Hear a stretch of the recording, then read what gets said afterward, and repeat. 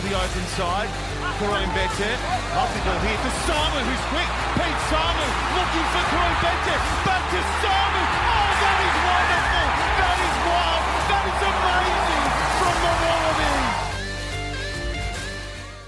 Hello and welcome to Pick and Drive Rugby, where the People's Podcast providing a platform for rugby lovers to come together and support the game that's played in heaven. I'm your host Ando, back from my overseas adventures, and Mitch, you have kept things stable for the last couple of weeks, so thank you. How are you? Very good, very good. Not a lot of exciting rugby in terms of Wallabies to talk about this week, but we do have some good results from the other Australian teams, the Wallaroos and the under-20s, so a lot to talk through this evening. Glad to have you back. How was your trip to the United States? Yeah, mate, it was awesome. I took a bunch of students over for a leadership conference or program thing, and a lot of sightseeing, a lot of opportunity to learn from some pretty capable people over there. America's weird though, man. America's really weird.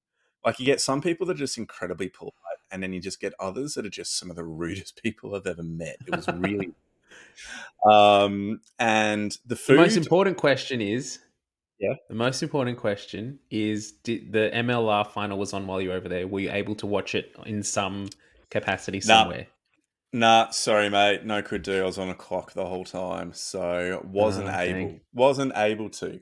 Right. But we definitely did manage to take in a whole bunch of the different fast food options over there, and I've got to say, Smash Burgers was the best that I had.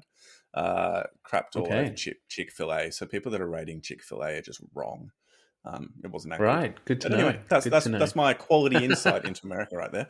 So tonight we are, as everybody would be expecting, going to be talking through the Springboks versus the Wallabies.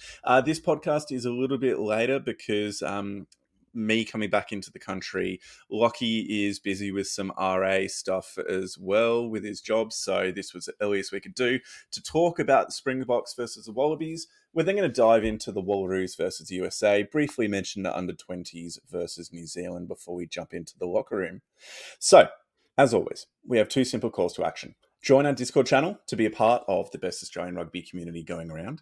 And the link is on any of our social media profiles. And lastly, please consider going to ko-fi.com/pickandriverugby and supporting us with a one-off or a monthly payment. My friend, our intro is done. Why don't we get into the Springboks and the Wallabies? Let's go.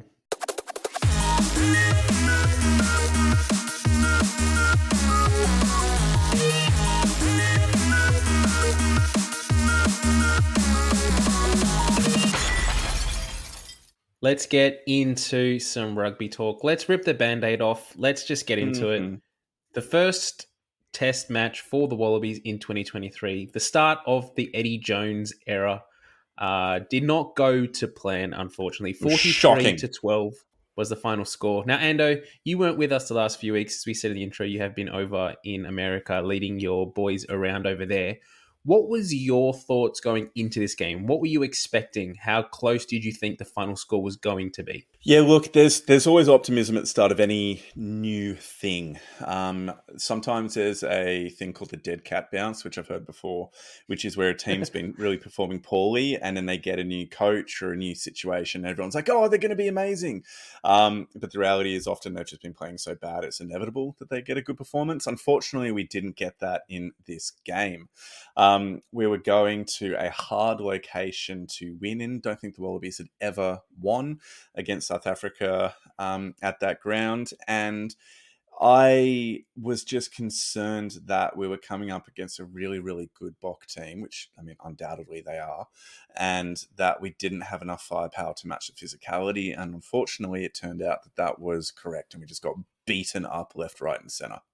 Now, Lockie and I last week in our preview for this game were optimistic. We were hopeful that the Wallabies were going to be able to match that physicality, take a new game plan, play rugby smarts against the Springboks and ultimately come away with the victory. This isn't what ended up happening, unfortunately. I think if we run through some of the stats for this game, the Springboks bested us in every facet.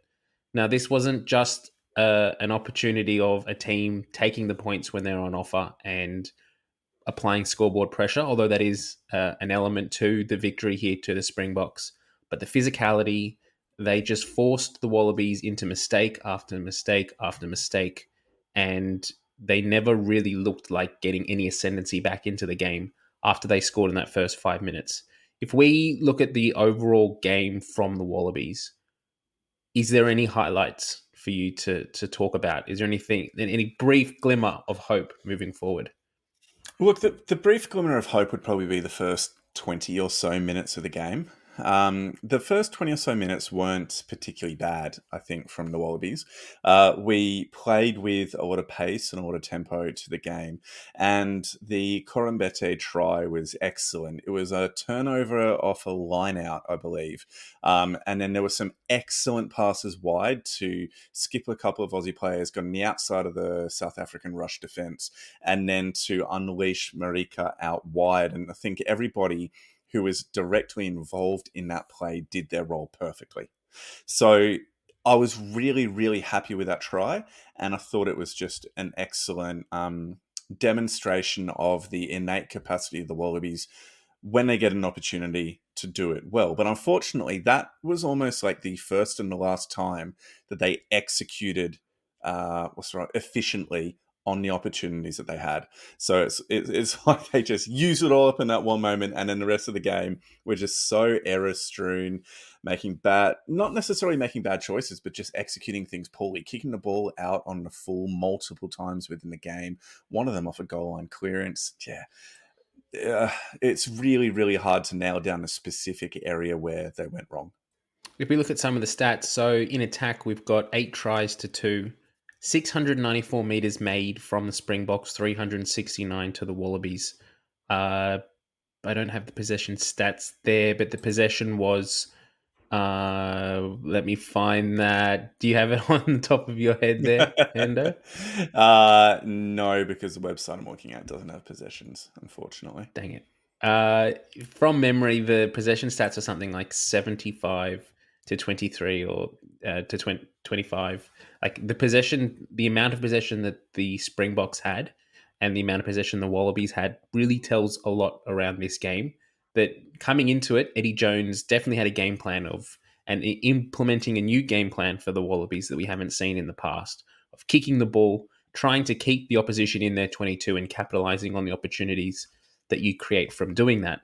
Unfortunately, the execution of that game plan left a lot to be desired. As you mentioned before, kicked a lot of ball out on the full, weren't able to really take the right opportunity, or when they did get into the 22, they weren't able to execute, and they either dropped it or they turned it over at the breakdown. Yeah, look, that kicking element to the game, it's so obvious, right?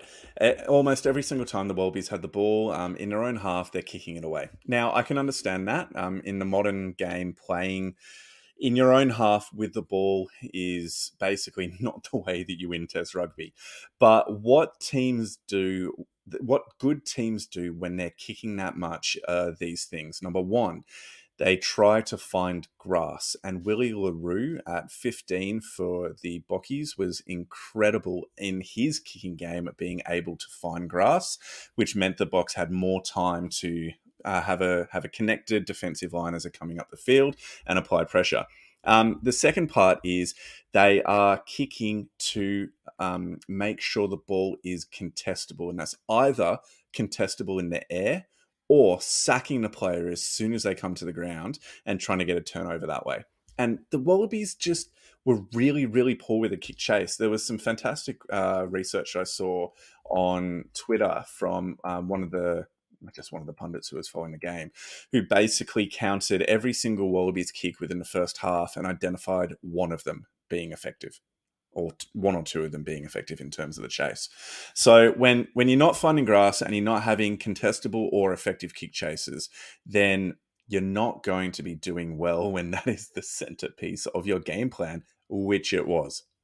And that's one of the things that was disappointing from a Wallabies perspective was, as you said, the game plan was clearly, let's pin them in their half. When we get the ball in our half, we'll kick it away. But there was just no clear chase. Marika Korombete 3 or 4 times was the only one that was chasing the ball. From memory, there was one encounter, and I think that was the one you were just touching on there, where they kicked it and Marika Korombete put a fair bit of pressure on, I think it was Moody, who went up to get the ball, and he ended up turning it over. Nick White regathered. There was an opportunity at that point for him to spread it wide, and they potentially had a 1-on-2 overlap or 2-on-1 overlap, and they didn't do that. He ended up, I think, we got advantage from the knock on, and he ended up kicking it again himself, and it got grounded in goal by the Springboks, which ended up losing that possession, which was frustrating. It wasn't just the kicking game that wasn't firing for the Wallabies as well. Their set piece really struggled.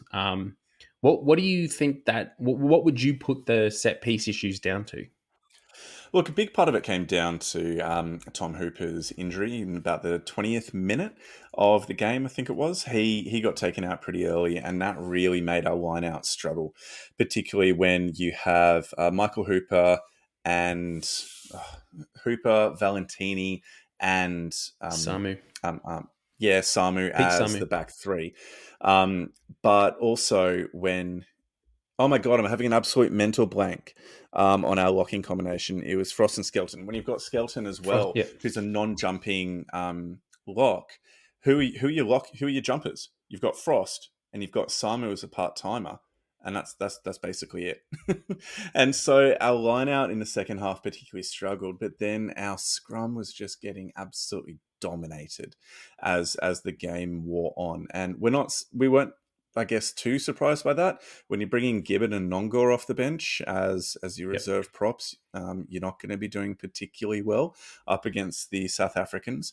So, look, our set piece just struggled. I think part of it is personnel. I think part of it was just attitude across the park as well. We didn't seem to be mentally in the right headspace. And once they put on a couple of early tries, the boys just didn't seem like they were in a place to be able to fight and claw that back. There's a lot to be said of that. And look, Pretoria is not one of the easiest places to go in World Rugby and play a test match, particularly one when you haven't played South Africa or any form of South Africa in a year. Like when we used to have them in Super Rugby, we were at least playing them 2 or 3, 4, 5, 6 times a year. So the players were used to traveling, we're used to playing at altitude, and we're used to the game plan and the style that the Springboks would bring. We haven't played them since the Rugby Championship last year, so we're not used to that. We've got a number of players, and it was heavily reported in the media this week. We had a number of players in this team that have never travelled to South Africa before, let alone played the Springboks. They've never even flown to South Africa. So there's a whole bunch of new experiences there for players. How do you prep? How do you adjust to the climate? How do you adjust to the altitude? How do you get how do you get through that first 20 minutes and not die on the field? Which we definitely saw was an element of this game, because after that 20 minutes, like you said, they started well, but they really were 25, 30 minutes around that mark. A lot of the players looked gassed. One thing we also have to say, speaking about Pretoria, and we need to mention it because I think the Springboks have something like an 80% win rate there against any nation in the world. They've only lost a handful of games ever at Pretoria. So not only is this a difficult place to go and play for the Wallabies, but every team in the world, in World Rugby, struggles in Pretoria. Back to the game itself, discipline. We've got it up on the screen. 13 penalties to 3. Now, under the Dave Rennie era for the Wallabies, it was something that we spoke about a lot, that the Wallabies were giving away too many penalties. They just weren't able to compete in games because they were just consistently getting on the wrong side of the referee. 13 to 3. And even those 3 penalties that South Africa got, 1 or 2 of those you could probably argue were a little difficult or harsh on the Springboks. You could say that the penalty count could have been 13 to 1. Would you say that this was a particularly ill-disciplined game by the Wallabies? Or do you think that they were put into this circumstance by the pressure the Springboks put on them? Yeah, look, it's that second part through and through. It's just completely obvious that the Wallabies were on the back foot for large portions of the game.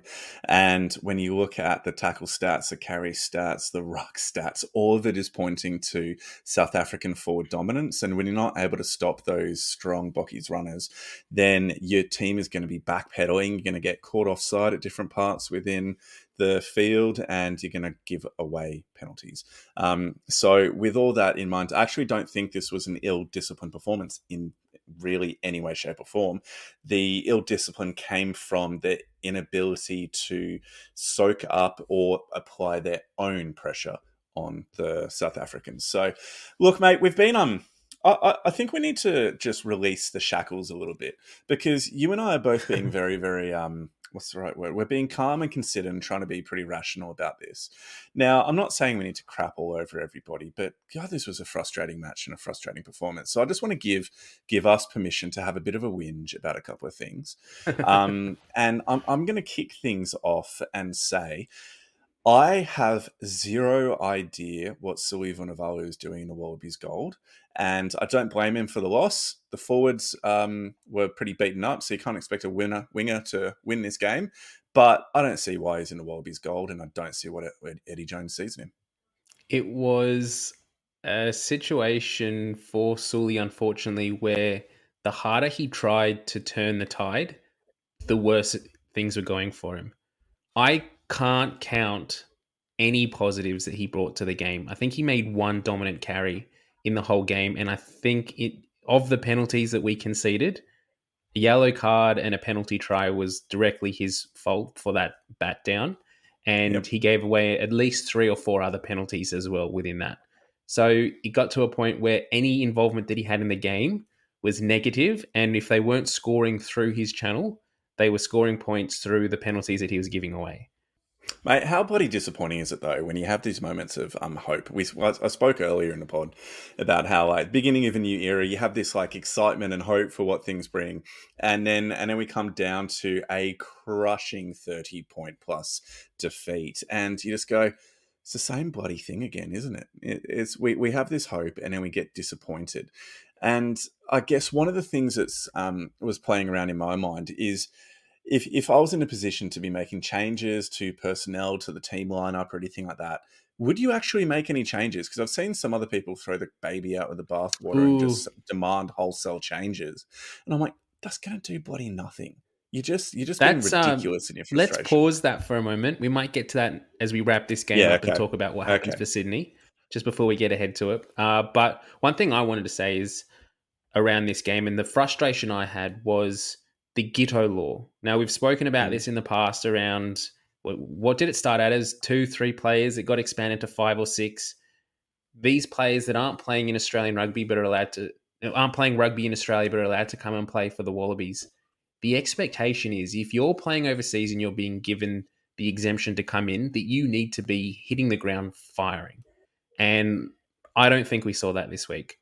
We've heard about apart from Marika.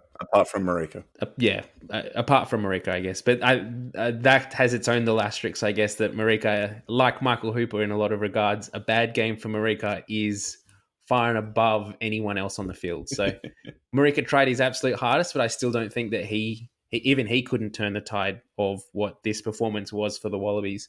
But I was disappointed with Will Skelton. I was disappointed with Quade Cooper. Now, whether that comes down to individual effort or individual impact on the game, or the game plan and the style of play that the team wanted to bring, if we focused on Skelton to start with, I was expecting Skelton to come in and have immediate impact in terms of dominant carries with the ball in hand. And I know we've spoken around how the Wallabies forward pack got absolutely beaten up by the Springboks, that they're big blokes, that they're putting in massive hits, but I didn't see half the amount of dominant ball carries as I was expecting from Skelton. What did you think around his involvement? Mate, he had 4 carries for 3 meters. So I think that says a lot right there. But in terms of forward involvement, like he's kind of up there as one of the most involved forwards in runs and the like. And that just shows that any comment that we make, and I get the criticism of Skelton here, I'm not saying that criticism is wrong, but any comment that we make is from a very kind of a unique situation in terms of just being utterly dominated by the forwards. And so we expect dominant carries from him. We expect dominant tackles and wrapping up the player and the like. The South Africans just ran over the top of us, and we really can't hide that. The player who I thought was particularly poor was probably Quade, because a bunch of the areas that he made were not in that based upon that dominance that they were experiencing or being dominated. So kicking out on a full off a goal line clearance, dropping off a whole bunch of tackles, which he did throughout the game. Admittedly, he threw himself in there, but he wasn't able to complete the tackles and fell off a few of them. He didn't have a game to remember, and if I didn't really understand why he wasn't kicking sticks either. Why Reece Hodge, who's one of the least accurate kickers in Super Rugby, despite having a big boot, was taking it is beyond me. Unless you're wanting to get him warmed up and kind of used to taking the kicks so he can land a clutch 65-metre kick or something like that late in a game to win it. But we left in the first half 8 points out on the field, 2 missed penalties and a conversion, which would have taken it to 17-12, I think, going into the half or something along those lines. And so It was just really, I wanted more from Quaid, and he doesn't seem like he's fully fit. So that was disappointing. There's 2 points that you raised there, and I'll touch on Quaid first, and then I'll move on to the kicking point. So with Quaid, what we've come to know from him in the past, and maybe not so much recently because we haven't seen him consistently at test level for the Wallabies, but he's definitely a player of momentum. And I think he's the type of player that needs to get his hands on the ball a lot and work his way into games. And the game plan that Eddie Jones brought this week didn't allow that. There, in the first half, in the first 15, 20, 25 minutes, there was at least 3 or 4 opportunities where Reece Hodge shifted into the first first receiver and kicked the ball away. Whether that was because we were in our own half or within just over halfway, Quade Cooper didn't have the opportunity to get the ball in hand and run it like we've come to expect him in the past. And I think that comes down to, it's a game plan, but I think if he had been allowed to roam with ball in hand a little bit more, he would have warmed into the game and he would have got a bit more confident. So I think that was the game plan there. And that's where I kind of sit on the fence where I was like, we're moving forward. Do we need to give Quaid more opportunity to roam with the ball and not kick it away as much and not focus so much on that kicking domination? Or do we look at someone like Carter Gordon, who, when he came on, even though we still played that game plan of kicking the ball when it was on offer, he played heads-up rugby. He did that little chip through to Marika Koroibete, followed through, got the pass away, and then scored that try. So he made opportunities from nothing as well. The other point that you mentioned... I'll just jump in there. Before you go to the second point. Really easily, you just got to kick better. And so if we're going to play that kicking game, we know that kicking in international matches is fine. That's not a problem. We saw that in Super Rugby where the teams that kick the most generally, like the Chiefs, one of the highest kicking teams within the competition, and they were the leaders throughout the whole thing. We just need to kick better, as we were talking about. So back to your second point. Second point was the decision-making. And you were talking about kicks and why Reece Hodge was taking the kicks, but it came down to the decision-making. On halftime, we got a penalty on halftime, 55 metres out. More than Reece that, Hodge mate. It was like 65. 3 or 4. 65. It was ridiculously far out. And I know it's altitude and I know Reece Hodge can boot it. And to his credit, it just fell short. But why are we going for sticks in that situation? We're down by 12 points or whatever the margin was. Why not kick to the corner, get a maul, set up some dominance in that area, and then if you can get a penalty from the ensuing line out, we still had our starting forward pack on at that point, other than Tom Hooper. You can then take a shot when you're within striking range, or you score a try and you reduce that gap. We've seen this so often from the Wallabies, the poor decision making, and you can't say this week that it's all Michael Hooper because James Slipper was the captain, and the person calling for that kick was Quade Cooper. He immediately ran over and was pointing at the sticks, demanding that they take the shot. So that was look. There's so much. It's head stretching. It's frustrating. You expect better and you want better, and I've just got to hope they can turn it around for this performance against Argentina. That's a great little segue. So next week, Saturday night, this week, the Wallabies take on Michael Checker's Los Pumos in Parramatta in Sydney. If you were Eddie Jones right now, Endo, what would you be doing? Would you be ringing the changes, or would you be staying with the cohesion theory and trying to get as many minutes into these combinations as possible? Mate, you've got to get minutes into the combinations because you don't have enough time to be ringing changes at this point. So obviously we're going to have Tom Hooper replaced because of the concussion that he experienced or the injury It that was a shoulder injury. Sorry, shoulder. It was a shoulder injury. That he took, so he'll be replaced. But I think by and large, you keep the majority of the players the same. Get Reece Hodge the heck out of there. Samu Karevi into 12. Sully Vunivalu out of 14, and bring in Andrew Kellaway. And I think you've got a pretty solid 15 there. Yep, bring in Kellaway for Vunivalu, and just make sure that you don't make too many changes considering there's so few games remaining before the World Cup. We need our players to be confident. We need them to get onto a roll of wins, and that's going to be hard with some of the teams that we're playing. So if they're not going to have the confidence in the wins, they at least need to have the confidence with the people inside and outside and know how they're going to be playing in different situations and in different moments of the game. So don't ring the changes. And anybody that's saying, got to chuck them all out, is just being overdramatic. One player that has raised questions is Michael Hooper. This week, he was largely ineffective against a pretty dominant and big South Africa pack. Argentina probably is similar in size to that Springbok pack as opposed to the pack that we have in Australia. He was the only one of the back three that was making impact at the breakdown, and he had a few pilfers, and he was having an effect, maybe not as much of an effect as we would like. You can't have both an out-and-out 7 on starting and on the bench with Fraser McReight. Do you think this is the week that we see Fraser McReight get a start under Eddie Jones? Yeah, look, maybe just to give Hooper a week off with the significant travel, and then bring him back in for the All Blacks. And you clearly say that this is a rotation. And that he's not being dropped, and make that public. I think that could be something to do, because I agree. I don't think Hooper was at his best against the Bockies, but nobody was.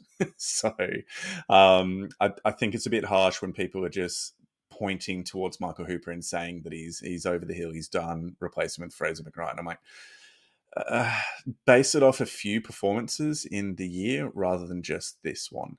But that being said, McReight's Super Rugby form is excellent, so I can really understand if a change is made there. Carter Gordon over Quade Cooper. Do you make that change? No, definitely not. This week? Keep Quade. Play him off the bench again? No. Yep. Play him off the bench. Give him more time coming in off the bench. That's totally fine. But Quade Cooper starts without a shadow of a doubt. He's going to be the one starting at 10 for all the important games coming into the World Cup. Tate McDermott or Ryan Lonergan? For starting? No, off the bench. Nick White off starts. The bench. Look, I think I like McDermott off the bench. I do. I think he's probably that good point of difference to Nick White. But if we're looking, it's interesting because I like them both. I really, really do. Part of me wants to see what Lonergan can do at the international level. So I'm going to say Lonergan just because of my love affair and my curiosity. Well, the talk is, and you'll be happy, the talk is that Lonergan is in line to wear that 21 jersey. Good. If not, start. So we shall see what happens there against the Pumas. Yeah, that's what I have heard. He could potentially start against the Pumas this week. So one final point we want to touch on. If you are watching on YouTube, you can see that we've got the action areas up on the screen in front of you. One area that is just abysmal, really, for the Wallabies this week was their time in the opposition 22.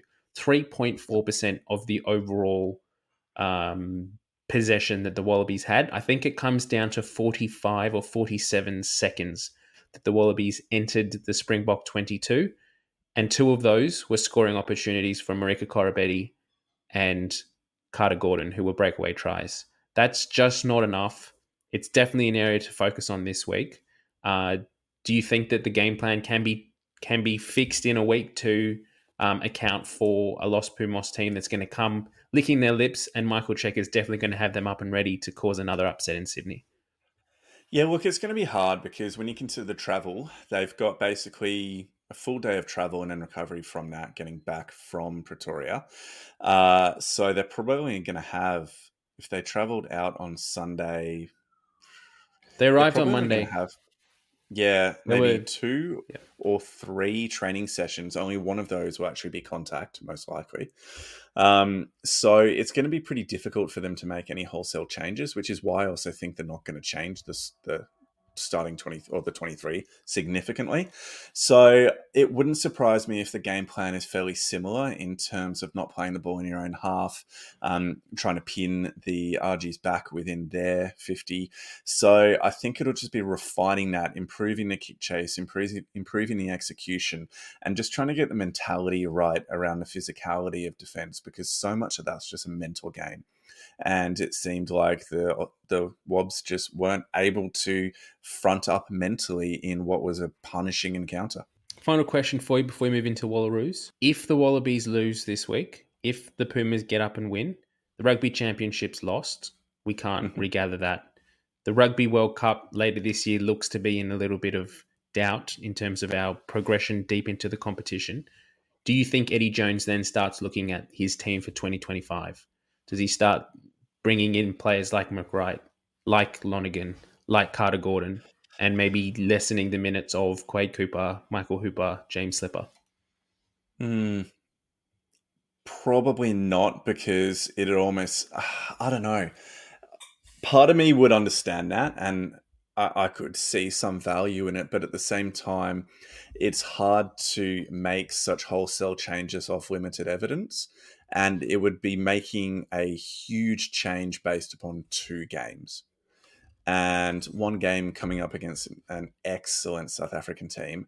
And we don't know what's happened this weekend, obviously. So it'd be pretty risky for that. I don't see it happening because Eddie Jones is very much focused on this World Cup and doing the best that he can, as all international coaches should be, to try and get his team to go deep in that competition, or if not, bring it home. I don't think he's going to be looking ahead to the future. He's going to be trying to win the whole damn thing. Yeah, it'll be interesting. It will be interesting to see what happens after this game. So there's a lot on the line here for the Wallabies. If you are getting out there, I've got my ticket sorted, so I'll be there in my my new orange jacket and my pick and drive hat. So if you do see me walking around Parramatta, do come up and say hi. It'd be great to meet you and chat.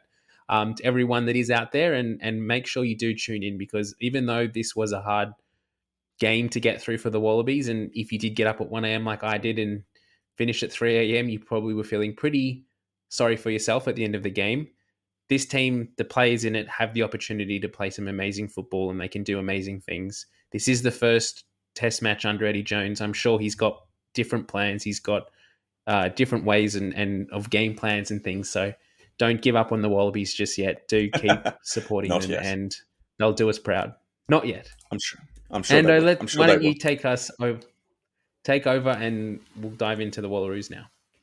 Mate, the Wallaroos continued their Pacific 4 campaign with the second match over in Canada versus the USA rugby team, and came away with a whopping 58-17 win. And it was basically the exact opposite of what happened with the Wallabies. The Wallabies got dominated up front and were unable to exert themselves on the game. But this was the exact opposite. The Wallaroos forward pack just beat up and bullied and stole the lunch money of USA Rugby. And full and entire credit to them. They were an excellent, excellent outfit to watch within this game. So I've watched the whole thing. I've got heaps of notes. Mitch, I know that you've been able to see this game as well, and there's so much that we could dive into. But, mate, this is a huge turnaround from getting spanked 50-0 from the previous week. Jay Tregoning must just be so stoked with the performance from the girls. It really is a great performance. They've done Australian rugby proud here. At a day when the Wallabies have put in a pretty bad performance against the Springboks, everyone's down in the dumps. The Wallaroos come out and put on 58 points against the USA. When they played them last year, I think they lost by a point or two. It was a tight encounter in the Pacific 4 last year. They've come in, they've gone over to their territory in Canada, and they've put in an absolute masterclass on how to play rugby. When you look at the team sheet for the Wallaroos this week compared to last week, there were a number of changes. The European 4 players came in, and you've got to, you got to take your hat off to them. Laurie Kramer, Bella McKenzie, M. Chancellor, those players played outstanding, and the whole team looked so much better for it. They were absolutely excellent. I thought particularly that M. Chancellor had a really, really impressive game as well, particularly with an loose.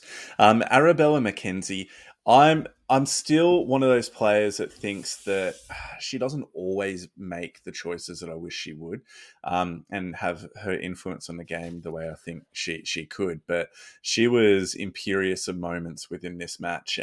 Some of the ways in which she got her arms through the tackles and offloaded really, really well were excellent. But in a way, the game of two halves comes true yet again. So of the 4 tries within the first half to the Wallaroos, 3 of them were scored directly from mauls, with Grace Hamilton, Eva Kapani, and Adiana Talakai all scoring off mauls.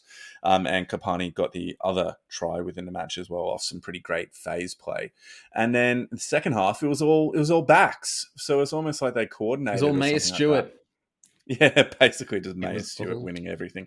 By the way, how good is Ivania Wong in just a little bit of space? Give her the opportunity to run the ball back against the defensive line. And she just creates opportunities with a little shimmy, darting in against a weak outside shoulder. Mate, I love her running in space. It's awesome. Yeah, there was a few performances by the back 3, particularly this week. Wong, Stewart, and Kramer all together showed what the Wallaroos have been missing in the last few weeks. I can see that you're starting to lose us, Ando. The yawns are coming. I was literally twitching. I couldn't stop it from twitching before. I'm so tired. We'll keep this quick then, and we'll sort of wrap this up. But what's really exciting for the Wallaroos now is that they have secured their place in the first division of the women's, World 15? Is that what they're calling it? That's World coming up later this year. XV is what the commentators were saying. World XV1. Isn't that women's 15? I don't know. Yeah, That's what I know. World But 15. the commentators I'm not were sure. saying XV. I don't know. On the commentators, how funny was it listening to the American and Canadian commentators? Yeah, it's awesome. I actually good point of difference. Really liked it because they were explaining a lot of the rules and explaining a lot of the elements of the game, because obviously they're expecting a North American / Canadian audience. And so they were less familiar, but I really liked it. It was something refreshing, and it was nice just to have. I don't want to be offensive, but like a more rudimentary or rustic approach to the game, where they're just going through the basics of what's happening on the match. It was great. It makes you feel like World Cups again, when you, particularly the 2019 World Cup in Japan, where they've got a lot of people watching that aren't necessarily diehard rugby fans, so they try and explain things a little bit more. That was great to see. I guess to summarize and to finish off, this is a really dominant performance by the Wallaroos. I think Jay Tregoning has really nailed his first 15, if not his 23, and We'll forget last week. We'll say that didn't happen against the Black Ferns, but I'm really excited in a couple of weeks. Obviously, they've got Canada next, and if they can put in another good performance against Canada, that's great preparation for the return leg against the Black Ferns. I'm really excited to see what this team can do, because if they play like this against the Black Ferns, we might be getting ahead of ourselves, but we might be getting that first victory, which is really exciting. He is hoping. In my mind, there's 2 things they need to do to continue to improve. The first one is a tactical kicking game is essentially non-existent for the Wallaroos. It's something within a women's game which hasn't been done particularly well over the last few years, but our tactical kicking either doesn't exist or is executed pretty poorly. So I would love to see that change, except for the try that Mackenzie set up for Maya Stewart as well. I will just say that was a great kick. But outside of that, there really wasn't any. And then the second point was there were so many missed passes within this game from the Wallaroos. So many times where the Americans have been trying to put on some speedy rush defense, and balls from Lane Morgan or Bill McKenzie are kind of going out the back and not going to hand, and a bunch of attacks broke down. So if they want to compete against Canada, against the Black Ferns, they need to tidy up those two areas. Being able to place more pressure through tactical kicking and make sure that they're being more accurate in their possession so they can exploit any opportunities that they create or have in front of them. And being in that first division of the World 15 or WXV coming up later this year means that we will be playing New Zealand, England, Canada, I think. Yeah, Canada is the top three. Sure. Yep, it's the top three. Yeah, so the fact that we're going to be playing these top teams again later in the year is just the more we can play this level, the more we can play these teams, the better that these girls are going to get. So one other thing Definitely. I just wanted to shout out to RA, that we need to RA needs to sort out ASAP. The Wallaroos played that game against the Black Ferns on Thursday night in Redcliffe. The next morning they boarded a flight to Canada. The whole team was flying economy. We saw the Wallabies all flew out to South Africa in business class, every single player in business class. And we saw the performance that they put out in South Africa. These girls deserve to be flying business class. It's not good enough. We can't keep pushing the girls to the back. If we're going to fly one team business class, we fly all teams business class. It's just not good enough.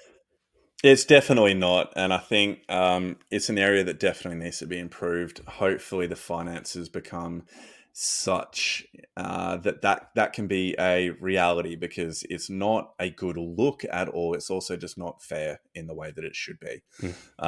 So hopefully there's a good meeting up between what we know should be happening and the finances that are available to make sure it does happen.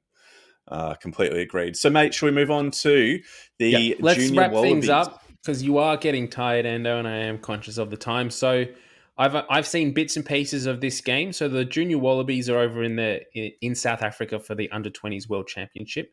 They were playing their 5th place playoff against New Zealand, and they've come away victorious 44-35. Now, there was a red card to New Zealand in like the 6th or 7th minute of this game. The New Zealanders also got a second yellow card later in the game. So there was a large chunk where they were playing 13 men against the Wallabies, or the junior Wallabies. But we do have to say that the Wallabies were successful in holding off New Zealand and getting the victory. And out of the 3 games that the Wallabies have played New Zealand this year, we've won 2. So the junior Bledisloe is ours. Woohoo! We can at least say that. We'll take it. So they're coming up against Wales on Friday night at 9:50 p.m. It's available on Stan, so make sure you watch it there. And good to see Teddy Wilson, Waratah's Teddy Wilson, getting the match-winning try in about the 76th or 77th minute of the game. So there have been some good performances across this championship from the Wallabies in a really tough pool. So it has been difficult for them, but hopefully they can finish on a win against Wales on Friday night.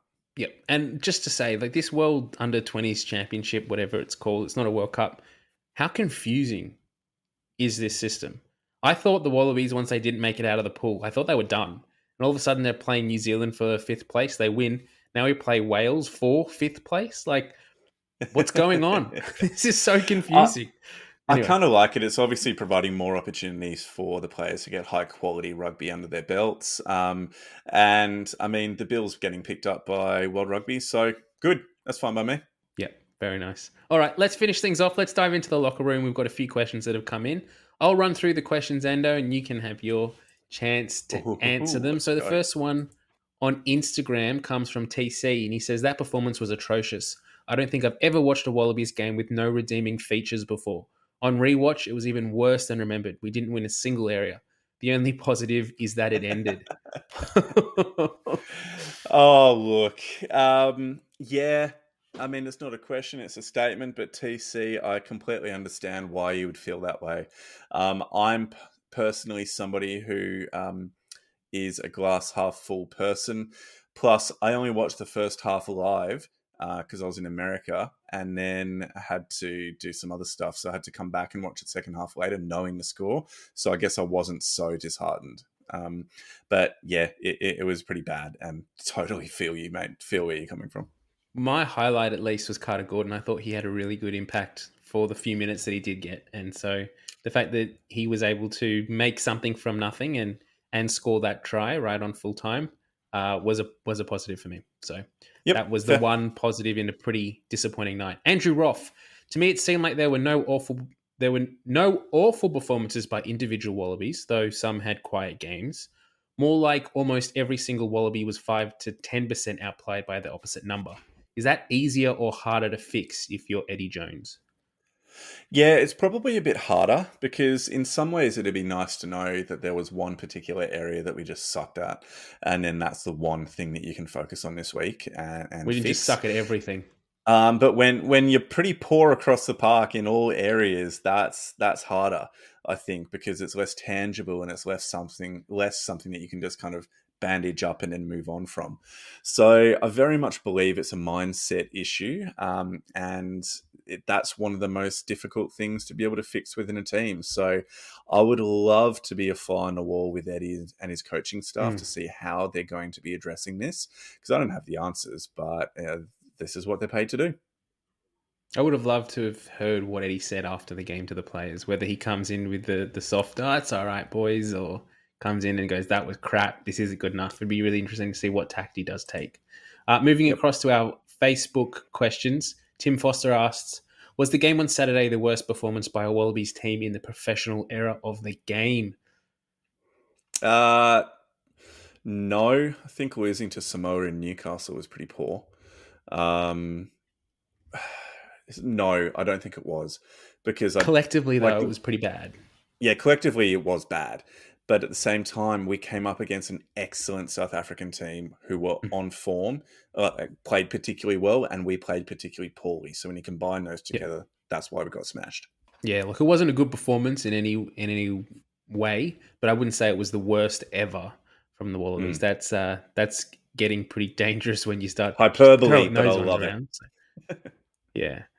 Jim Orr, should Michael Hooper be in the team? Other commentators have noted that his high work rate has made up for his lack of ineffectiveness at the breakdown for a number of years now. Yeah, look, I said before that it's a really tough decision to be making. I would probably make the change for this week. I think I've talked myself into, but then aim to bring him back against the All Blacks. Yeah, I think if we are to go with Fraser McReight and test it out, essentially, it has to happen this week against the Pumas. I wouldn't want to be doing it next week against the All Blacks, or the week after against the All Blacks. But in saying that, even if it works this week and Fraser McReight has an absolute blinder, we have seen from the minutes that he got last year when Hooper took that sabbatical away, stepped away from the game. In Adelaide, he performed really well against the Springboks. The week later in Sydney, again, everyone played badly, but he also didn't play well either. And even though Hooper wasn't brilliant this week, a poor game from Hooper is still a pretty good game consistently, whereas a poor game from someone like Fraser McReight probably is pretty poor. I think we'd still be wanting Michael Hooper coming up, especially that first test in Melbourne against the All Blacks. Will Freedburn sack Eddie and ask Rennie to come back? Mate, this whole thing just points to the fact that Eddie Jones Dave Rennie wasn't a bad coach, and that actually we maybe just aren't as good as we want us to be. So how much does a change of coach actually tangibly affect and change a team? Well, what if we stayed with Dave Rennie right now? Do you think we have a different result against the Springboks this week? Yeah, probably, because the players have a better understanding of the style that they are expected to play and how to be executing that in situation, because they've had the previous few years to be working towards that. I think part of the difficulty with our performance this week is that Eddie Jones, as a new coach coming in, is understandably wanting to put his print upon both the squad and the style of play that he wants for the World Cup, and he only has like 6 games in which to be doing that. So he doesn't have much time, so he's got to rush that teaching and training process. Whereas Dave Rennie had been building for the World Cup already. And so I actually think that the Wallabies would have performed better in this match if Dave Rennie had still been the coach. But I still don't think they would have won. And I still think it's a really tough task for the Wallabies first test of the year, even under Dave Rennie, with the same structures, the same setup, I think we still would have gone to South Africa and got dominated by this team. I think the way that they played, the Springboks this week, they were just really red hot. And we need to realize they played really, really well. So I think, yeah, like you said, I do agree with what you're saying, that having Eddie in as well does cause a difference and a sort of uncertainty for the players. But I don't think had Reddy been here, we would be getting a much better result. I think we would have been seeing something similar. Yep. Anyway, that brings us to the end of the podcast. So thanks everyone for sending those questions in. Thanks, Ando, for joining us this week in your jet lag state. Oh, pleasure, Hope mate. Lockie enjoys what he's up to. Yep, definitely. Everybody, sorry if there were a couple of points where my brain stopped working. I think I don't even know what time of day it is where my body is right now. So thank you, Mitch, for your patience, and everybody for being here. It's been great to get back on, and very keen to be watching some great rugby this weekend as well. Awesome. Well, go the Wallabies this week. This week is the second round of the Rugby Championship. So the Wallabies play Los Pumas on Saturday night. Earlier in the day, we have the All Blacks hosting the Springboks at Mount Smart Stadium. So that will be an interesting one to see which way that goes as well. So a big round of rugby this weekend coming up. I'm heading out to the Wallabies, and it might be heading out to the Wallabies. If we're out there together, we'll see you there. If not, we'll be both watching and cheering on the Wallabies regardless. Either way, very, very excited. So team, have a wonderful week, and I can't wait to be on the pod again next weekend. See you, team. Bye. Bye.